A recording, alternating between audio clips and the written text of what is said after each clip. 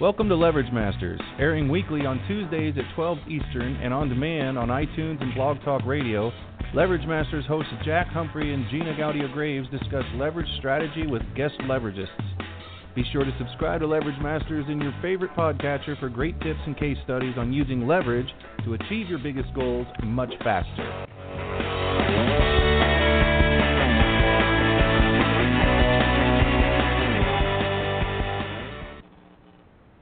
Well, welcome everyone to another episode of Leverage Masters.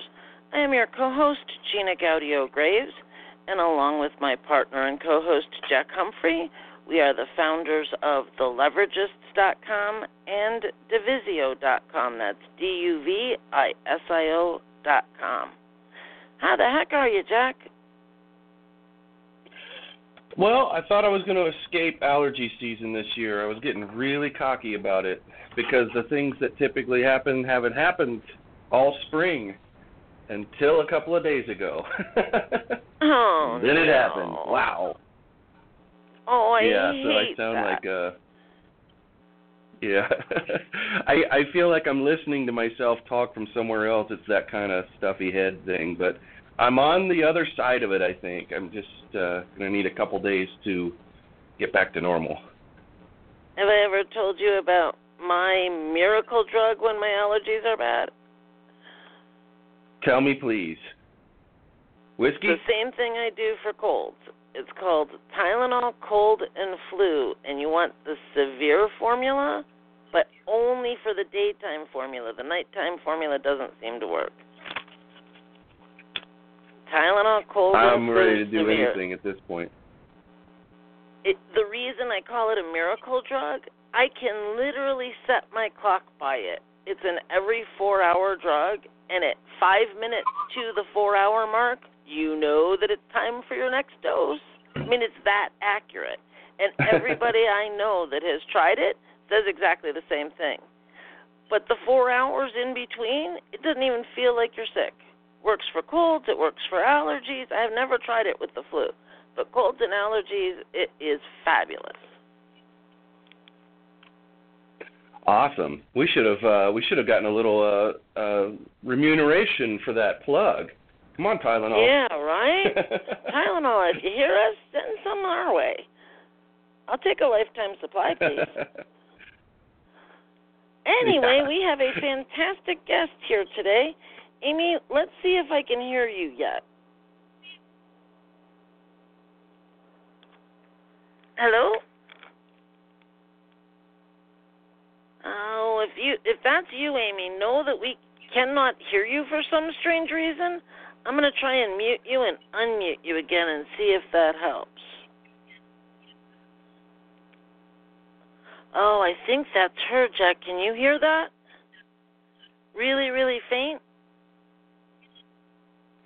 Yes, she sounds like she may be just entering Jupiter's orbit, far, far away. Aimmee, why don't you try and hang up and call right back?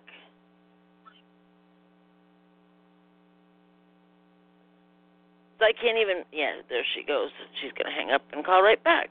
While she's doing that, Jack, right. Why don't you give her the proper introduction that she deserves? I'm looking forward to this. We have today Aimmee Kodachian, who is the creator, producer, and director of 3 dynamic television shows, a transformational keynote speaker, webinar presenter, a host, founder of AK Expert Productions, special liaison officer for Women's Federation for World Peace, and Aimmee is also the author of her biography, Tears of Hope.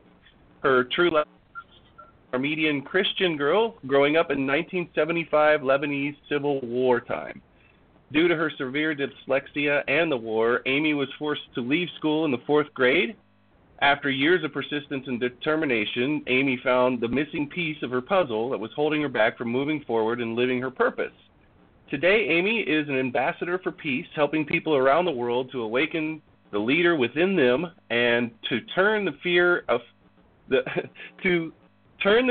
freedom so they can into freedom so they can live their true purpose and make a difference in the world. To learn more about Aimmee, you can visit aktvshows.com. And hopefully we have Aimmee now, and I can welcome you to Leverage Masters. Thank you. Thank you for having me. I hope you can hear me. Now we can Yes, hear we you can hear you properly, loud and clear. Aimmee. Okay, great. Great. Nice to be here. Aimmee, it sounds like you and I Awesome. have a lot in common.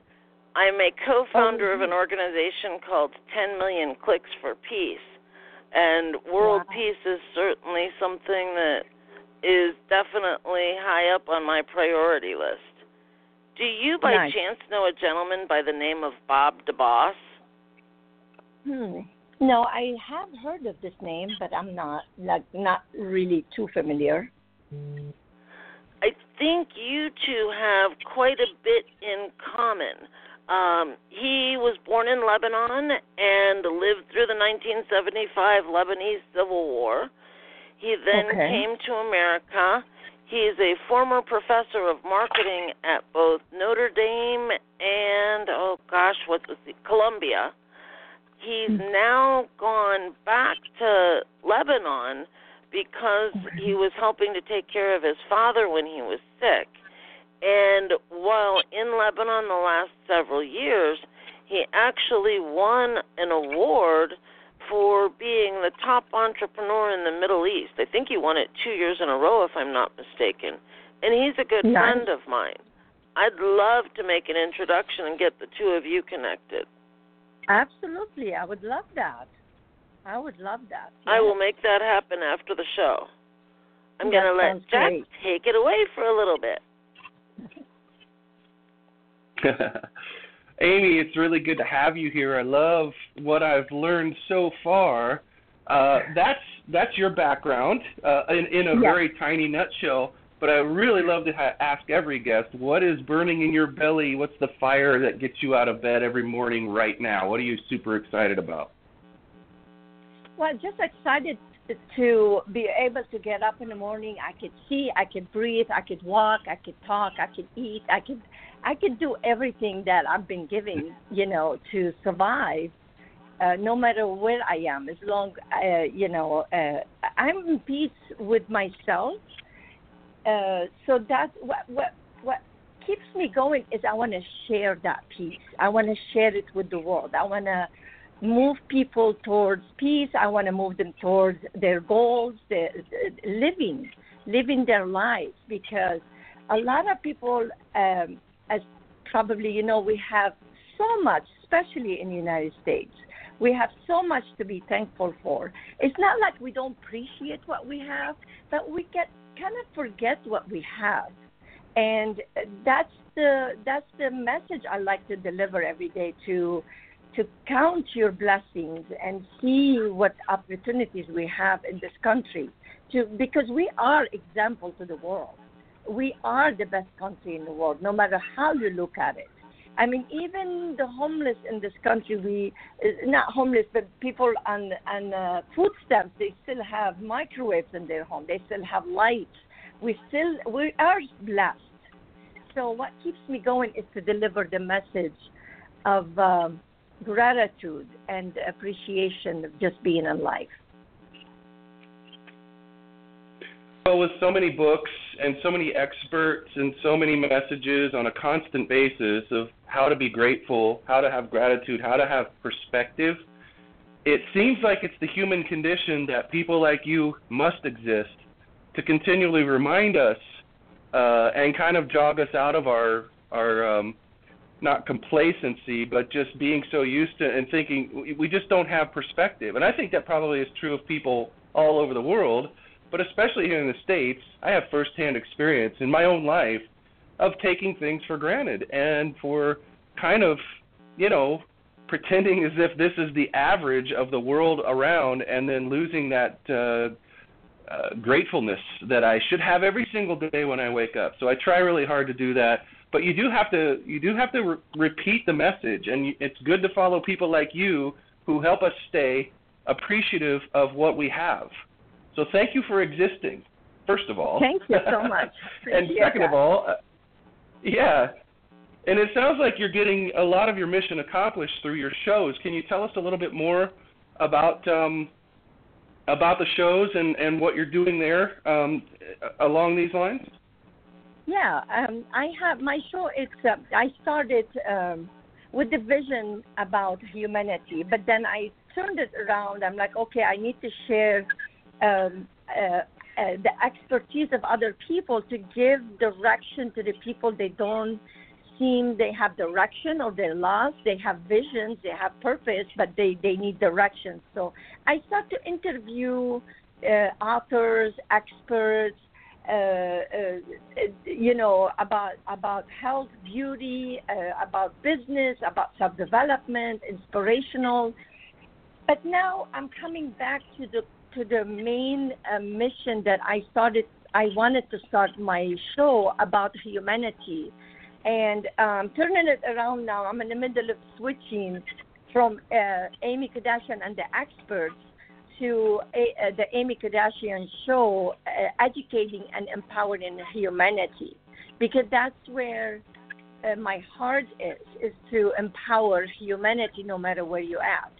And just to come back to what you just said about people like me, what happened is, even myself, I found myself, when I get successful in business, I found myself to even a little bit shift my focus from the appreciation and forgetting a little bit about my past and focusing too much on my business.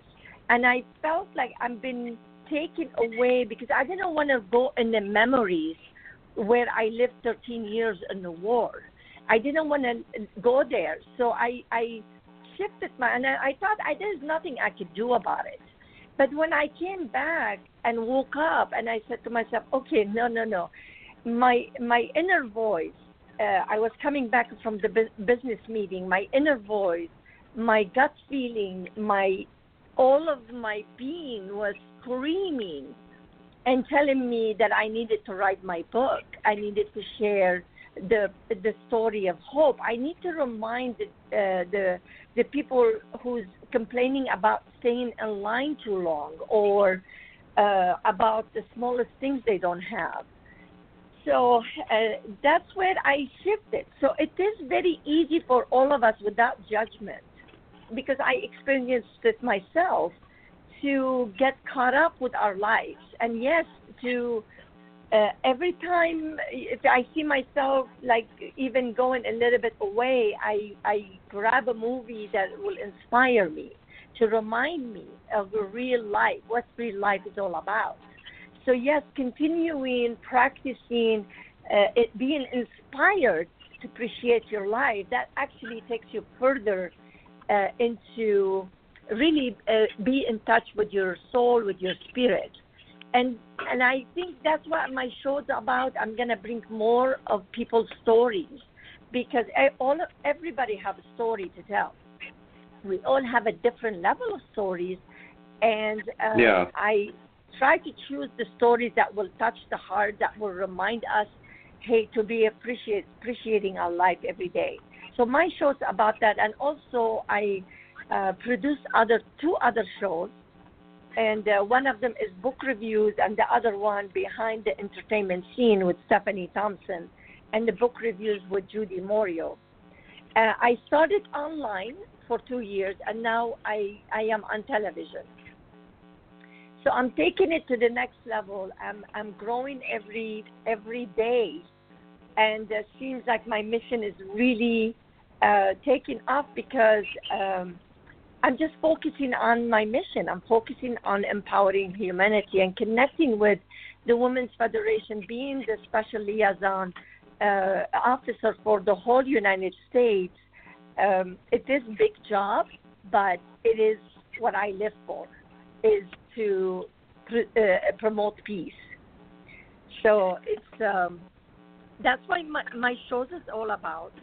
And everything I do is about empowering humanity, basically. And by doing that, I feel I'm paying it forward. I'm giving hope to other people. I did all this having only 4th grade education. I never went back to school, and English is my 3rd language. And people now, when they know I have 4th grade education, wow, and I established everything I did, And I have severe dyslexia, not just regular dyslexia, severe dyslexia. I can't read and write. So it's a very, very hard for me to do things that a normal person would do. But I do it anyway. I take 1 hour more to do what a normal person would do. But it's okay. I just give my time. Instead of watching television, I just sit back on my office and use technology, use whatever I need to do and to get to what I want. So I want to be example to people. I want to leave the earth and something behind me. Well, I don't even know where exactly to begin. I'm just going to do a stream of thought then.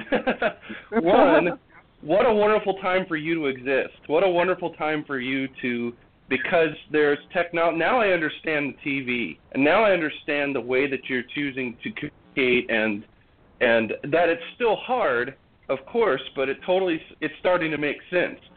And what a time to be alive when the internet and everything is right there for you to give you the medium to communicate that's perfect for you, right?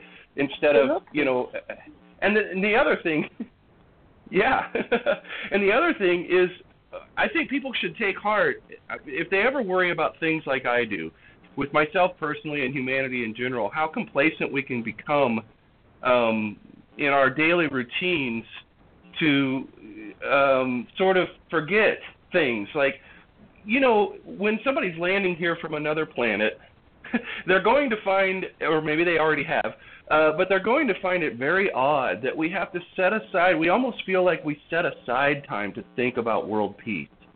Which, when you really think about it, it should be the number one thing that we ever always think about. That and the environment and the really big issues. But I think a person or a being from another planet would find it very shocking to come here and find us going about our daily lives. And all of these things are side projects that we kind of put off to the side. World peace, oh yeah. And I think part of that is that people feel helpless and they don't know what to do. And that's fair. And but it's weird that we seem to, as a species, put those things off until they're convenient. We go to a conference, we read a book, we think about it a lot in little spurts of time. But world peace and hunger and environment and stuff like that isn't something that the typical person can stay on all the time. And I was really heartened to hear that during the war, I mean, you've been through that, your dyslexia, all of these things, and you mentioned at the top of the show that there was a period that you had to be reminded too about getting that book out and how, what was really truly important. So if it affects you, then I'm a little bit, I feel a little bit better about it affecting me because I didn't have to go through any of those things. And so I love that you are doing this. I love that other people are doing this. But that makes you the perfect person to ask the next question. Why do we need to be challenged to do things that should just happen? Like, we should just all be concerned about the very basics of life on this planet. One being that we stop with war and we stop destroying the environment and this thin little band of existence that we have between the ground and where we can't breathe anymore, this tiny, tiny, precious thing, which we've found no evidence of anything like it existing anywhere in the universe. These things seem to be things that should be on the top of people's minds and people should be finding ways to do things about all the time, but they're not. Why do we need to be challenged? Why do we need to be challenged to think about world peace for a 30-day period of time and have people get jogged out of their daily grind to think about these issues, which should be what we are always thinking about? Well, because I believe materials are human. It's just normal for us to forget about why we're here, why we came here to on this earth. What is our mission? Life could take you. My father used to say. He used to give me this example sometimes. When you swim in the ocean, you feel like you could swim away from where your location is. Like you swim away and you don't even feel until you turn back and you go like, wow, I'm way far away ocean could take you away without you noticing what's happening. And I think life can do the same thing. Life could take you away from reality, from what you need to do, until somebody come and say, hey, you're going too far, or come here, come back to your family. We're right here. Hello, we are right here. So I don't sit and judge people to tell you, oh, you're in the best country. We are in the best country. Why are you forgetting that? It's not for me to judge that. But I could remind you, and we need more people like shows like yourself to always remind people and share with other people the missions that, the reason I love the Women's Federation for World Peace is because they believe in living for the sake of others. And that's what gets you off of what you get stuck in. When we think about ourselves too much, we get stuck in ourselves. But when you live for the sake of others, that's where you feel you're flying. We're supposed to be living for the sake of others. Every time I live for the sake of others, I live. And I have my own quote, giving is living. When I give, I live. Doesn't mean I have to give my money. Well, I give my money in different ways. But the true happiness is when you live for the sake of others, like the Women's Federation believes. And I truly believe that's the only time we could forget about our problems, and not only forget about our problems, you will find your problems has been solved because you're not focusing on your problems. And the key is not to sit and focus on your problems. The key is to let life guide you. We are guided. We have the strongest GPS to take us to where we need to go.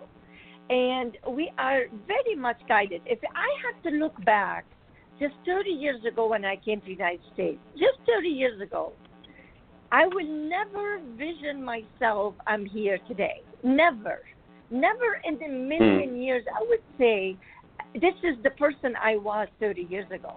No, there is no way. If you read my book, you'll understand what I'm saying. And by the way, everyone can read it for free on my website. They can download it right now and read it. So if you read that book, you will never, believe that. So, but when you start to live for the sake of others, which I lived for the sake of my daughter, and that gave me power. When in the war, when after one of the first bomb came to our home, and I lost my favorite brother at 12 years old to a bomb right in front of my eyes, I understood what love means. And then we became homeless, and then they put me in the mountains, separated from my family for 3 months, and I had to be a mother to my 6-year-old brother. I lived for his sake. I lived for the sake of my brother. So I was able to survive going through a huge drama, shock in my life, losing my brother right in front of my eyes, losing my family, and not knowing if ever I'm going to see my family again.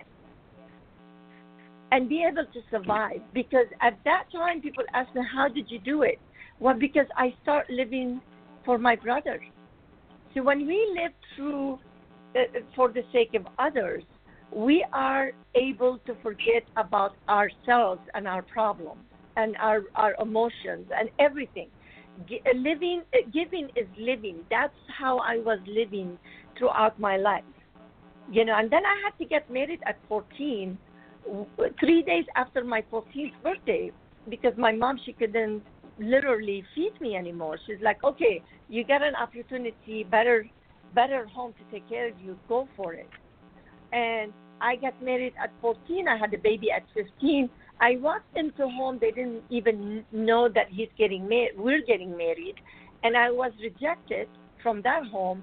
So I was stuck in between those two. My mom couldn't feed me. And a place I'm in, living with them, they didn't want me. So I was teenager having a kid having a kid. But what kept me going is my daughter. Every time I have a problem, I use this technique. I just live for the sake of others.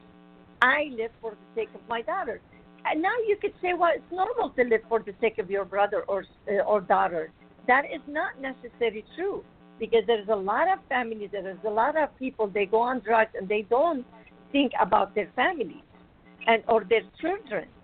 So no judgment there, but as soon as they put their family first or their children first or peace in the world first, then they forget about their drug addiction. So what happened to me, I learned that every time I have a problem, to take it off of the focus off of my problem and put it into something different. And I was able to survive. And that is my message. My message is, if you're going through hard time or you're not feeling like you're giving something to the world, if you want to live, if you want to feel alive, just pay it forward in different ways. We don't have just to give money. People think, oh, I don't have money, I'm barely surviving. Well, guess what? If you are living for the sake of others, the abundance will come to your life. You don't have to give money. You can give something totally different. That's my philosophy, and that's what I like to share. What an incredibly inspirational message that is, too. Thank you so much for sharing this. And I want to dive deeper into this because we've heard people, certainly not people who've been through what you've been through. This is a first on this show. But we've had people come in many times, many experts, who talk about the giving and living for others and refocusing from your own immediate problems to helping others, and how powerful that is, and how, and I think this is the cherry on top, because for you to be saying that is really all the confirmation that I need, that is absolutely the truth.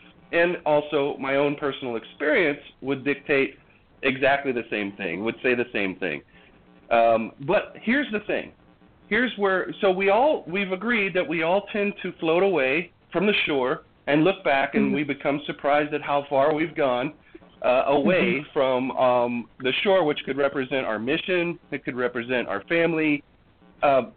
When you say that you use this technique and you immediately start to refocus and serve others, can you tell me about the mechanics of that? Like, what does it feel like to you? Because I have a mental kind of reaction to when I get on mission. You know what I'm talking about? When you get on track and you're like, okay, here we go. And it can be a really big relief after you've been off track for a long time to feel like, oh yeah, here's that focus that I love. Here's that service that I love to perform. Here's the helping I love to do. I'm to be back here. And right at that moment you wonder, why did it take so long? And can I hack this so that I can make it happen sooner, so that I can make it happen without these big, long pauses or drifting away from shore for too long? And this could go for people in business, trying to succeed with their business, or family, personal relationships, all that kind of stuff.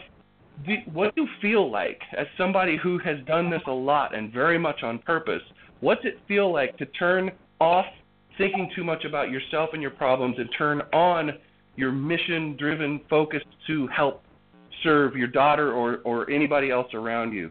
So we can give people some insight into what it should feel like and what we might be able to get ourselves out of those other situations more quickly.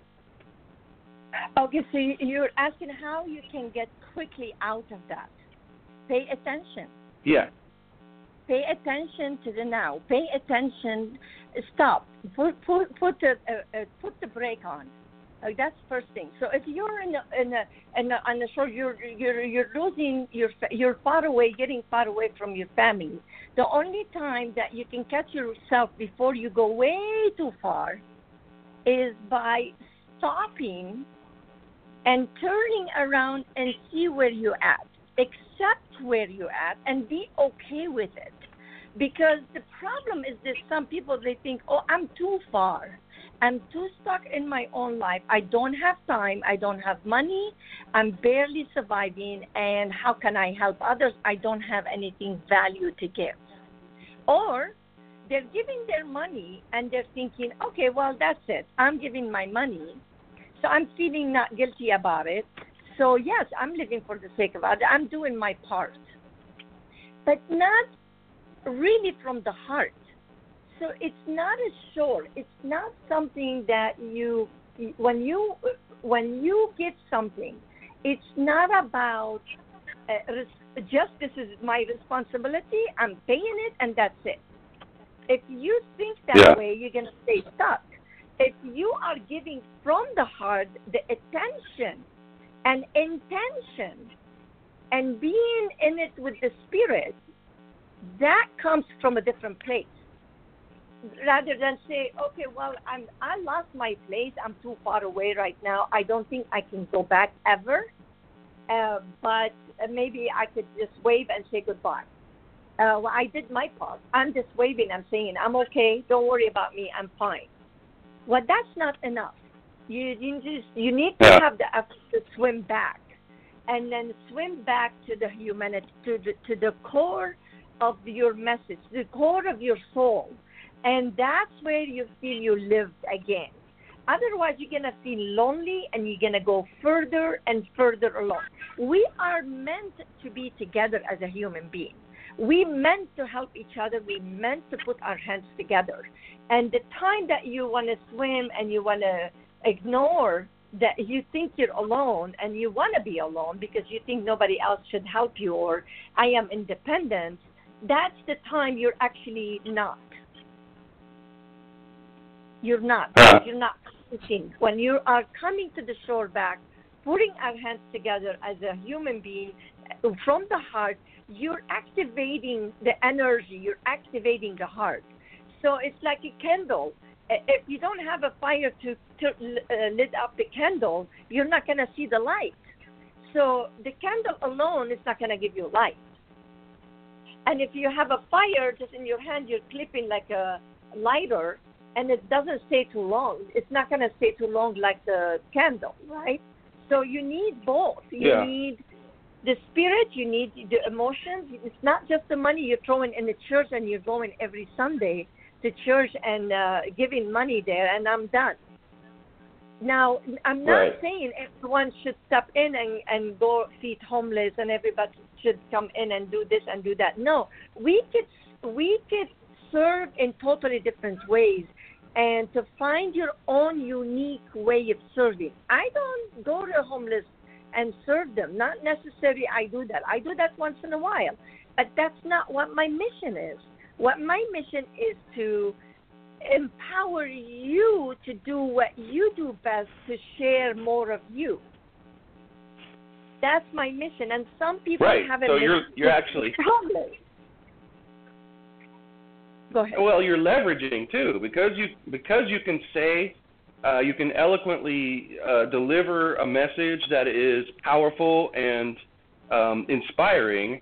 Then it would almost be a misuse of your greater powers to only go in your local area and help in a homeless shelter, when you can turn around and inspire people from your pulpit to do that and so much more in grand armies of people who are out doing those things. Thank you. You're obviously meant to be in a bigger place to broadcast the inspiration that's needed to activate lots of people. So you're in the right place, and absolutely there's no guilt there. It would be a misuse of your powers to only use it in a local way, exclusively.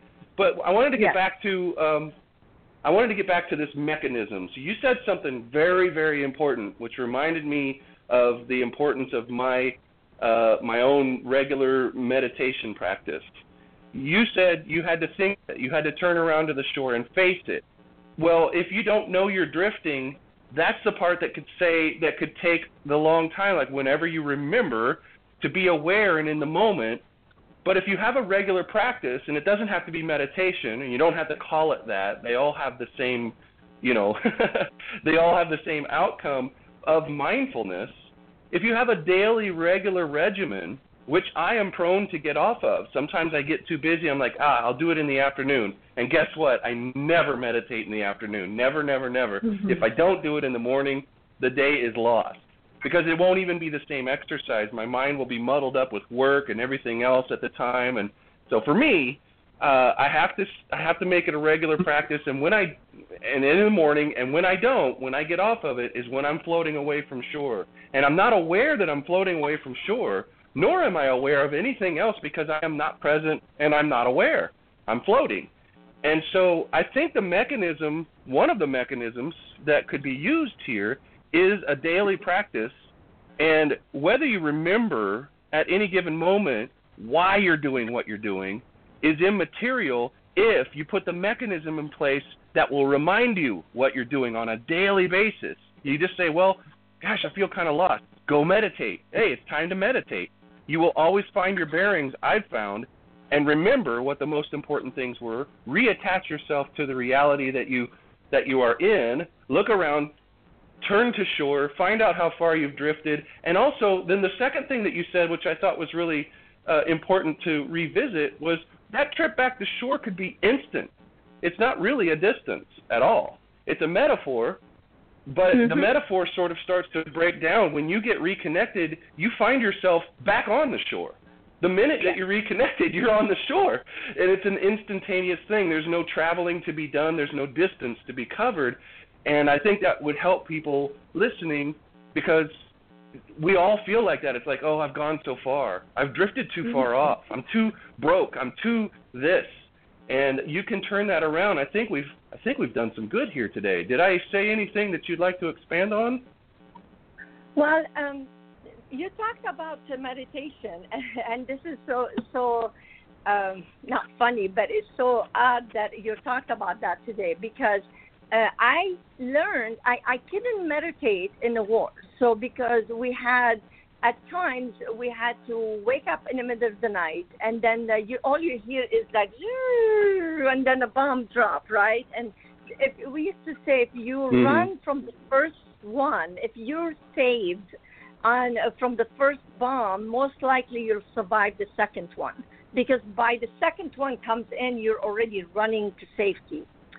So we didn't have time. Sometimes you'd be walking in the middle of the street and you have a car bomb. Or, you could be swimming in the ocean. We'd be swimming in the ocean, and we always see this bomb starting, and we had to run inside and hide. So we didn't have really sometimes a long time to meditate. Some people went on medication. Some people commit suicide. Some people went in depression. Some people survived and thrived. So for me, I used to tell myself, either this is gonna break me or make me. Either it's gonna break me or make me. I need to stay up. I need to do this. I need to do that. But what the most thing that I learned, and now I'm gonna share this with other people, is that yes, people think meditation, we need to meditate, and then 5 minutes, 10 minutes, 20 minutes, 30 minutes, whatever it might be. But I have not seen anyone talking about how can you meditate in less than 1 minute. Less than 1 minute. And that's what I learned to do. What I learned to do in the war is, after a long 2 hours or 3 hours of bombing around where we live, or whatever it was at that moment I was dealing with, I was able to kind of go in the meditation state in less than 1 minute and come out refreshed. That was, to me, awesome. How I survived. So what I'm doing now, I'm going to start to talk more about that, because that is very powerful. Like you said, sometimes you don't have time to meditate all day. And what can you do? You say, oh, okay, I'm going to go 5 minutes. It's going to take me away from what I'm doing. What I'm going to start teaching now is actually this less than 1 minute. It will boost you to even give more, because it's like you turn off your computer, your phone or computer, and turn it right back on. It performs better, right? So it's exactly the same. If you believe that you need to meditate for 5-10 minutes, you're not going to do it. But if you know that there is a possibility that you could turn off your mind for less than 1 minute and go deep meditation, come back out, any problem you're dealing with, you'll find solution for it because you're reboosting yourself. That's what I'm teaching right now is the importance of the less than 1 minute, even going to the state of in touch with your spirit, in touch with your soul. And then when you do that, you are able to really actually come back up more powerful. I had so many friends here, they used to tell me, because, when I started to, after I wrote my book, I didn't know that I needed to really speak about my book. I was so ignorant about it.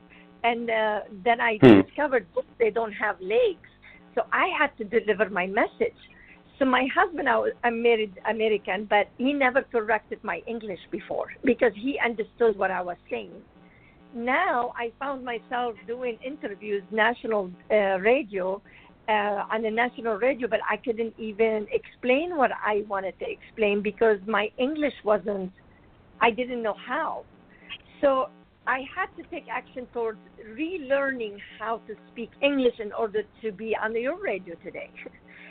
So what I'm trying to say here is, we give up on ourselves because things sometimes it might be a little bit hard, but when we boost ourselves, we could find a way to overcome anything and everything we want to overcome in our lives. So meditation is very, very important, and that short meditation is extremely, extremely important to our daily life, especially now in this day of time, because nobody has time to meditate anymore. So I'm right. That's what my mission is to teach. Well, yeah, I'm having maybe a little bit of an epiphany here, and I want to get your feedback on this. But we talked earlier about once you get reconnected, the distance between you at that moment and the shore instantly is obliterated. You go and you're immediately back on shore. It's not a distance and it's not time. And so what if time is the problem that everybody gets messed up with the mechanics of meditation? They always ask, how long is it? That to what they feel like they have the time to do, and they make a decision as to whether or not they can do it. What if time isn't the issue at all? When you bring up less than a minute because bombs are falling and you live in a world of chaos, and it just forces you, if you're going to connect, you're going to have to do it now. It would be the same thing as if a satellite was flying over at a certain time, and if you were going to connect to the outside world, your sat phone, you have to be there right at that moment when the satellite's flying over. That pressure produced in you the idea that the same kind of connection that we're seeking in 20-minute, 30-minute, 2-hour meditations or whatever you subscribe to or have heard about, the same exact powerful connection can be made in less than a minute. And maybe time doesn't have anything at all to do with it. Maybe we're screwing up by telling people you should meditate for this amount of time. And maybe that's not the right way to do it because it immediately screws people up. Time is only in this physical reality. It's not proven to exist, right? Absolutely. Absolutely. So, yes, if you can meditate for long term, if you could do it for your mind, for your body, whatever you want, it's okay. It's nothing wrong with it. It's not going to hurt you to have that long meditation, but it's going to hurt you if you don't practice at all. So why not practice because a little bit? It's supposed to, yeah. So it's going to hurt you by giving up. That's really powerful. Right? So that's what I right. That's how I feel. And I think people are... Yeah. Well, I was just going to say, I think that's what people end up... We end up doing that disservice to ourselves because we think only in terms of the mechanics and the length of time that would need to be dedicated to it, and we're missing the point. And if you are saying that it is possible to make that connection in less than a minute, and that backs up other notables like Thich Nhat Hanh, who teaches people to meditate everywhere in every kind of situation. And most notably, not sitting on a pillow with your legs crossed and incense burning. He talks about everything, walking meditation, super, super short meditations, all the different scenarios that you can meditate in that people don't think, I have to be in a quiet spot, in a quiet room, And he's been really good at that. And now you've added the less than a minute meditation thing, and it's starting to point toward time and effort are not the issue. But it's the issues that we judge whether or not we can meditate on, and we don't consider we're always just no distance away from the source. There's no distance and there's no time between us and the source. So why shouldn't it take 30 seconds? Well, right? People, I think what we think of physical at all times. We think if we want to go to the moon, the whole world have to, they have to put all this technology and all this stuff to get to the moon, or if we want to go to Mars, or we want to go find another planet, or we want to learn more about the sun, how much work we have to put to even get closer to the sun. We can't even get close to the sun, but to even, understand a little bit more about it. But we forget that we're comparing everything with the human body instead of comparing with our soul, which is you can close your eyes and be in the moon, on top of the moon, in a few seconds. In a few seconds you could be there, but not physically. But look how powerful our imagination, look how deep we are, how deep we can go in 1 second. We get to fly, be another, to the, in a few seconds. But people, they don't value that because there's no material. Well, it's another thing we take for granted, right? We started at the top of the hour talking about being appreciative of what we have and having that perspective. It's another thing that I totally take for granted. Our imagination and our ability to travel right now, by only looking at it from, I can't physically get on a plane right now and go there, and even if I did, I wouldn't be there for 24 hours if I was going someplace like Australia or something. And so what's the point? I'm not even going to. We take our imagination and our ability to travel in our minds for granted as well, as maybe a second-rate trip. That's just what people who can't do it do. So I'm not going to even bother with that. But I think we fail to exercise that huge muscle of imagination when we cut it off like that. And how I get to where I am? It's my imagination. I imagined I want to have, I want to be the example to the world. I imagined I want to pay it forward somehow because, I didn't share deep about my brother, but I'm supposed to be in that room and he's supposed to get to the kitchen to get his tea. And me being selfish that day because he was trying to help me with my vision in life, and he said, I'm going to help you to become a teacher one day. And I said, no way, because I was repeating class year after year. I said, no, you sit here, I'm going to go get your tea. I mean, I'm supposed to be gone, not him. So for me, I felt guilty of living all my life. So I imagined myself, if I'm going to live, I'm going to have to give. If I'm going to live, I'm going to have to make purpose of my life. It has to be purpose for me to live. And everything I imagined I want to be, I'm an ambassador for peace. I'm working with Women's Federation for World Peace. And not only just working with them, I am the liaison officer for the whole United States. And I'm connecting them. They are they give me purpose now to wake up every morning more. I'm reaching everything I want to reach. I'm inspiring people. I'm doing everything through, and all started from my imagination. Literally my imagination. When I came to my husband from that business meeting that, I took my car, I was imagining myself, I'm on the freeway driving in the United States in a brand new car. I couldn't believe this is me. This is the person that has no hope, no opportunities, no education. I mean, I was meeting with customers. Nobody knew I couldn't read and write. I used to take their business card just to write it on the invoice. And so I can copy it. I used to write everything on the side, consignment, 30 days, because I didn't know how to write them, but I knew how to pinpoint to it. It's like basically like you're blind, and I did all this, but then I'm driving on the freeway, so I felt this is the day where I felt like I need to write my book. I cried. I pulled my car down and I was sobbing, crying, not believing this is my life today. And I did not want to forget everyone who's been through what I have been through. Anyone is struggling in life, to give them hope. So I felt the purpose. I had to come back to shore and reach out and connect, because I was hiding. So, yes, when you have something, when you remind yourself of the core of your life and core of your message, you find power, you find energy, you find the way you do it. And all starts from your imagination.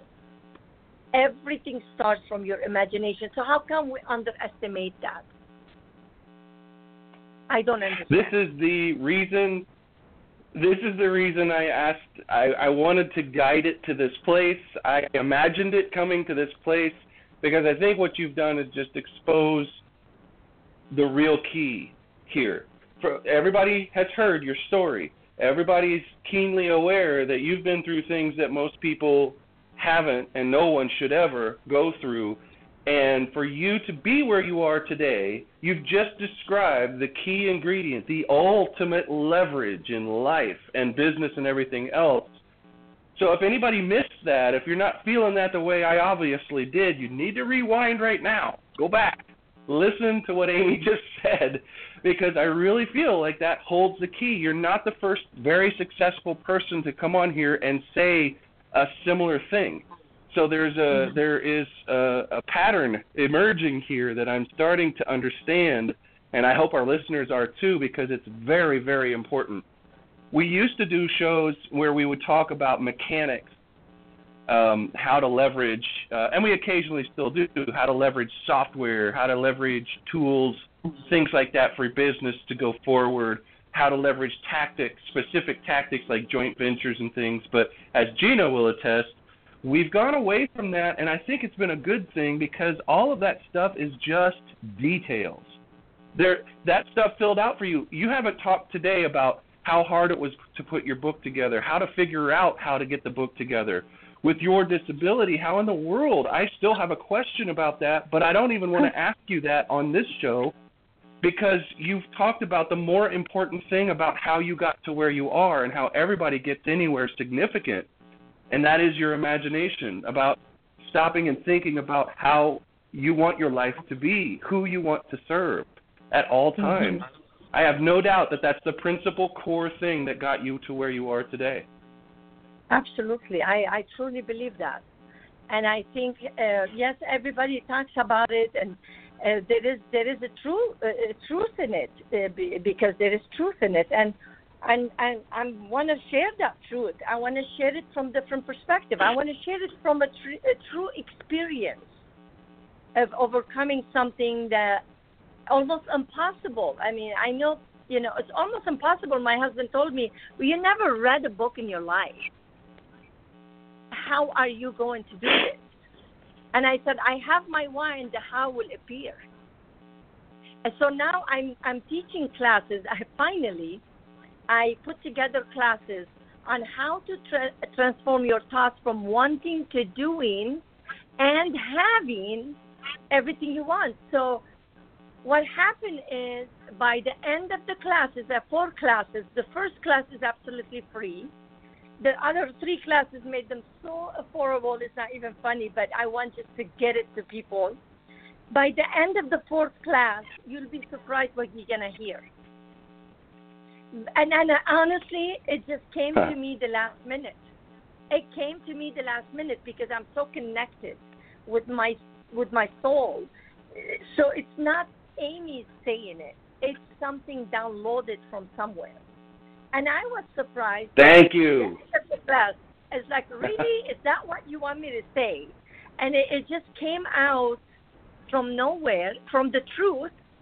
But it came out from nowhere, and I'm like, I'm not repeating the class. I'm going to leave it the way it is. And I found myself hearing again, because I had to do the editing with the person who helped me to edit and everything. And I was listening, and I could see sometimes my English, I didn't maybe pronounce the S or something. And I said, you know what? Who cares? Who cares? Whoever is ready to listen to these classes, they're ready to listen to the classes without judgment if my English is correct or not correct. So they will be ready in this couple of days on my website.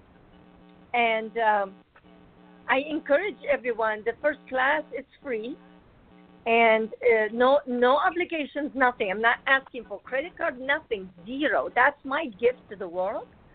And if they choose to go for it and download the other 3 classes, I made it $97 for all of them. So just to keep my expenses, you know.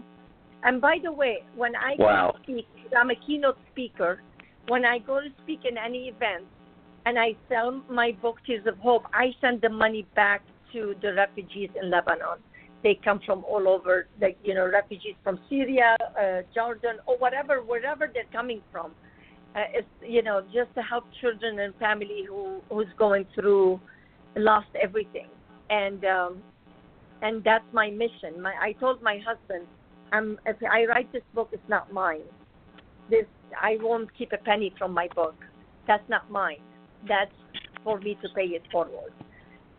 So I have a lot of work to do. So that's, the opportunity. Yeah, I think there is a lot of work to do. I think there's a lot to do. I think when we second guess the way we say things, like if I wanted to, I could go back and focus on my interviewing style, and I can be very, very critical. But the thing that I come back to is that it was important to do it. And I think from the very first beginning thing, when a cell first split in half, that very first cell that ever existed in life on this planet, what if that cell was critical of the way that it split? It didn't do it with enough style. It didn't do it, and it would have no perspective to do so, but bear with me. But what if it did? I mean, how would that have screwed up everything that followed? The very first cell, it just decided, I have to do this. I have to split. If I don't do it right this time, I've got a trillion, quadrillion times from now that I can perfect it. I'll do it that way. And it just kept going. Life just kept going. And I think that's what we're supposed to do, because usually we're too critical anyway, and nobody else even thinks what we think is even wrong or was a big deal. And so what if it is? If the message is conveyed, you go for it. You do it. And you need to keep going, because you've done all of these things and you ended it up with, I have so much more work to do, which is totally true. We should always be moving forward. And a lot of people would say, well, you've accomplished so much, you should take a break. And I don't think we're here to take breaks, not like that. No.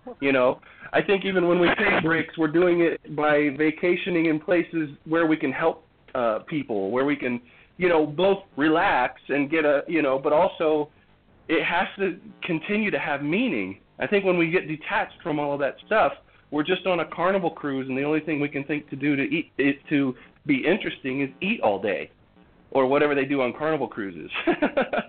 And it's boring. People just can't, a lot of people can't live on that.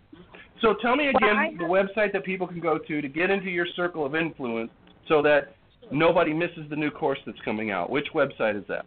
It's It's aktvshows.com. AK, my first initial and last initial, my aktvshows.com. You could watch all of my segments, the other ones I produce, and also my classes, and read my book right away. You could download my book and read. There is a lot of lessons in the book that you could gain from there. And just to recap what you just said, one of my quotes is, you don't have to be perfect to be beautiful and powerful. All you have to do is just be yourself. I live by that. All I have to do is just be myself. So well, that is a beautiful, beautiful end to a great, great show. And I'm so sad we're out of time. We need to have you back. You are not a one guest wonder. You need to come back someday, please, please. We have to continue this conversation. I would love to be back. And I will say, well, thank you so much for being on Leverage Masters today, Aimmee. Thank you so much for having me. I will say from personal experience, Aimmee and Jack, I have an exercise I do that's a visualization that I can do in 20 to 30 seconds. So meditating in less than a minute is really powerful. It's probably my number one tool in my toolbox. Thank you so much, Aimmee. This was a fabulous, fabulous conversation. I look forward to talking to you on a future show. Absolutely. Thank you so much. Have a great week, everybody.